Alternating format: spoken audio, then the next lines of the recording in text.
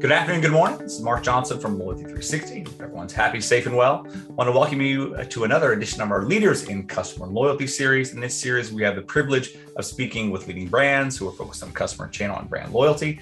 That's a great way to get a perspective on what they are seeing and hearing in the industry. And today, we have the pleasure of speaking with Doug Baker, who's the Director of Marketing at Wingshack Enterprises. Doug, how are you today? I'm great, Mark. How are you? Good. Thank you very much. First off, we love to start these on a personal level, get to know more about the person we're speaking with.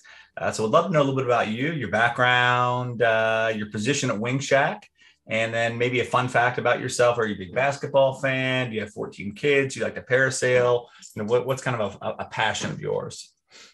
Sure. Well, thank you for inviting me on the program. It's an honor to be here. You know, you guys have such a wealth of knowledge and information at Loyalty 360, and I'm just excited to share our perspective. My name is Doug Baker. I am the Director of Marketing for Wingshack. We have 9 units in 2 states, the majority of which are in northern Colorado, but we also have one in Wyoming. We have a sister concept as well called Sexy Sammy's Chicken Sandwich and Tenders. I've been with Wingshack for about 8 years now, and have overseen its growth from 4 units to 9 units in the sister concept. And fun fact, well, as we were discussing earlier, I am a huge college basketball fan. And, you know, I think last year, as being the biggest North Carolina Tar Heels fan you might ever meet, last year was probably the funnest season I've ever experienced in my life. Usually when Carolina makes it to a national championship game, they are projected to win it. It was a miracle, in my opinion, that they even made it to begin with. And so every game was just a joy to watch because I figured they would lose every single game. So I got to feel what it was like to be a David versus a Goliath for one season and really pull from my heels. Well, that's good. Perfect. It was a great series for sure. I think they made the finals. I think I don't really remember. Yep. They lost to Kansas in the national championship. It was still heartbreaking, even though, like I said, they were kind of playing with house money. But man, what a fun season. Excellent. We always like to ask brands how they define certain topics. You know, we have a pretty large and growing brand community. So how they define customer loyalty from a qualitative perspective is very important. So, you know, how do you define customer loyalty and does it mean to Wingshack? Sure. And I think it's a sort of a difficult question. I mean, when you tread into loyalty, I think, you know, you get into some archaic terms and maybe some misnomers, at least from our perspective. You know, I think what we try to do is identify brand advocates for Wingshack, those people that are influencers when maybe they're with a group of people and are like, where do you want to eat? Well, I think we should eat at Wingshack. We love Wingshack. You know, if somebody's in the mood for wings, it's a crowded market, especially since the onset of, or the proliferation, I should say, of DoorDash, ChowNow, Uber Eats. So if somebody wants wings, they can get wings. You know, we would still consider, if they go to Wingstop, we can still consider them a very loyal customer, though, if we sort of identify them as a brand ambassador.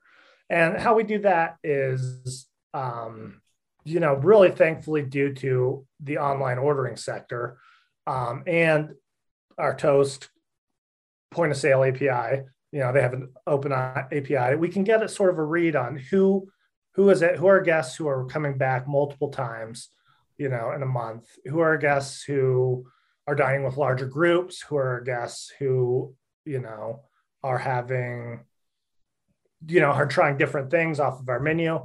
And then we're really able to segment that audience base and really talk to them sort of on a one-to-one communication style. It improves the guest experience and it allows us to really get actual feedback from, you know, our core group of customers. Okay. Excellent. So when you look at restaurant brands, you mentioned the industry's been through a great deal the last couple of years of the pandemic. We actually have a working group in kind of the QSR, and they talk about they didn't have buy online, pick up in store. They didn't have curbside delivery, a lot of them. So it really changed kind of the focus and structure. Restaurant closures, partial openings, push to digital transformation. Can you take us through some of the transformations you saw in your brand, and maybe even you're still going through? With the whole idea that you want to serve and engage more customers. So how did you manage some of those transitions over the last couple of years? Well, first of all, I have to give an enormous amount of recognition to our operations team for those early days of the pandemic when nobody really knew what to expect. Like you said, there were shutdowns. There was sort of just an unease and discomfort around going out in the public space. Our operations team was incredible at getting curbside set up within a day. Right. Facilitating a safe and healthy environment for our teams. And, I think what I was able to do from a marketing perspective is put a microphone on a lot of the things that the operations team was doing.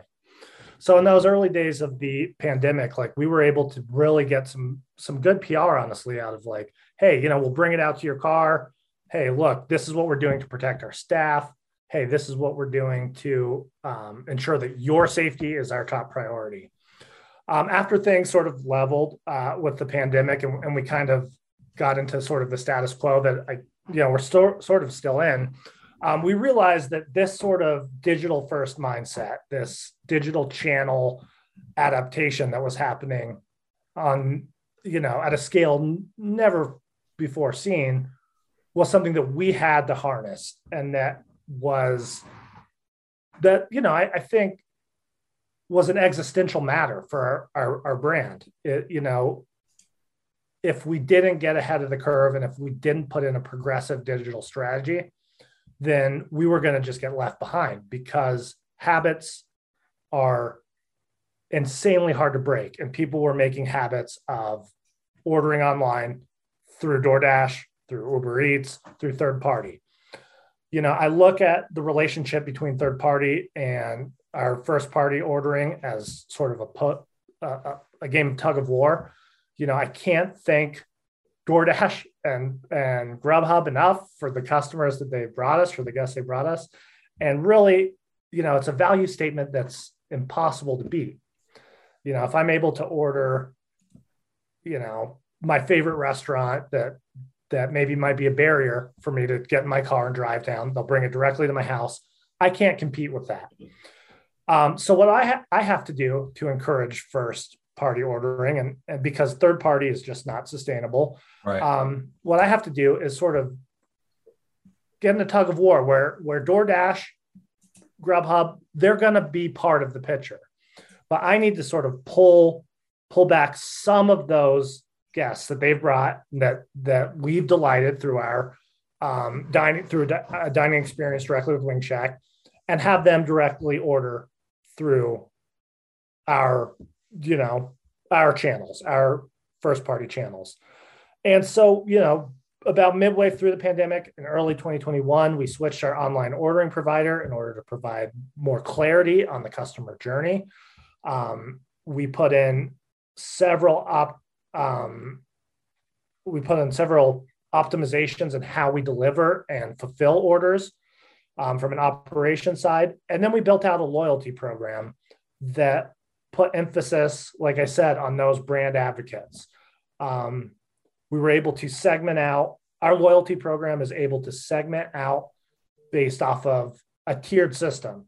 So our highest tier is our Hall of Fame, the Wing Shack Hall of Fame. And those are, to me, our most important guests. Those are the ones that we need to cater to, that we need to build systems around. We need to listen to, and we need to understand how to provide a better dining experience. Okay, great. Well, when you look at the success of your customer loyalty, customer experience efforts, what KPIs do you and your team use to measure efficacy? That's a good question, because there are so many variables that go into key performance indicators. Like if we being in Colorado, if we get a ton of snow, and it's a slow day, do you put that at marketing's feet? Do you put that at operations feet, or do you call it a wash? And so it all goes back down and sort of my sort of main thesis and my main mindset is those customer advocates, those people that influence buying decisions before they happen. And so a lot of our key performance indicators from a marketing perspective are, of course, your revenue, your ticket count, your total ticket average, but then also how many people have spent $3,000, year to date at Wing Shack. Is that a low number? Then how do we sort of get that higher? And how do we reach out to people and create a more unique experience? Because to create, in my opinion, a brand ambassador, considering how inundated everybody is and how with different advertising and loyalty programs and how crowded the marketplace is, we have to be unique. You have to have some sort of market separator in there. And so a lot of our marketing programs and initiatives will come from like, how do we create an emotional connection? And, how do we give these people that are, keeping us open and they're allowing us to sort of organically grow? How do we make an experience that, deserves their hard-earned cash? If they're going to come and sit down and give us their hard-earned cash, we have to make it worth their while. And we have to spark a velvet rope around them that says like, hey, we see you and we appreciate you. And we're going to keep doing the best we can to deliver, the highest value and the highest quality product. Great. And when you look at privacy, I was on your site the other day and I noticed that you explicitly mentioned privacy kind of on the site. Lots of challenges, Google, the cookies going away, the Facebook and Apple issues, a lot of concerns from our members of Loyalty 360 around privacy and how to measure it and how to, kind of decrease the impact. So, how are these changes that you're seeing, with the cookies going away and the Facebook and Apple privacy battles and even Apple mail privacy, how is that impacting your ability to drive customer loyalty? It's different, especially because I have a background steeped in digital marketing. Luckily, I sort of bounced over to an email marketing platform very early in my career. And I sort of learned the power of first-party data, of unique identifiers, when you have an e-commerce store. And that was sort of when it was about 2010 when I started at Constant Contact, which is an email marketing provider. And it just dawned on me, a light bulb in my head went off of like, what an amazing advantage e-commerce retail has over brick and mortar retail. Like, I always thought it was convenience, which obviously plays a part. I thought there was a myriad reasons of why, e-commerce was just killing brick and mortar retail. But then when I saw like, oh, you can segment, you can identify who your guests are, you can segment messages, you can tailor messages, you can create workflows and really have a conversation with your customers versus a transactional relationship. You can have a relationship that extends beyond the four walls.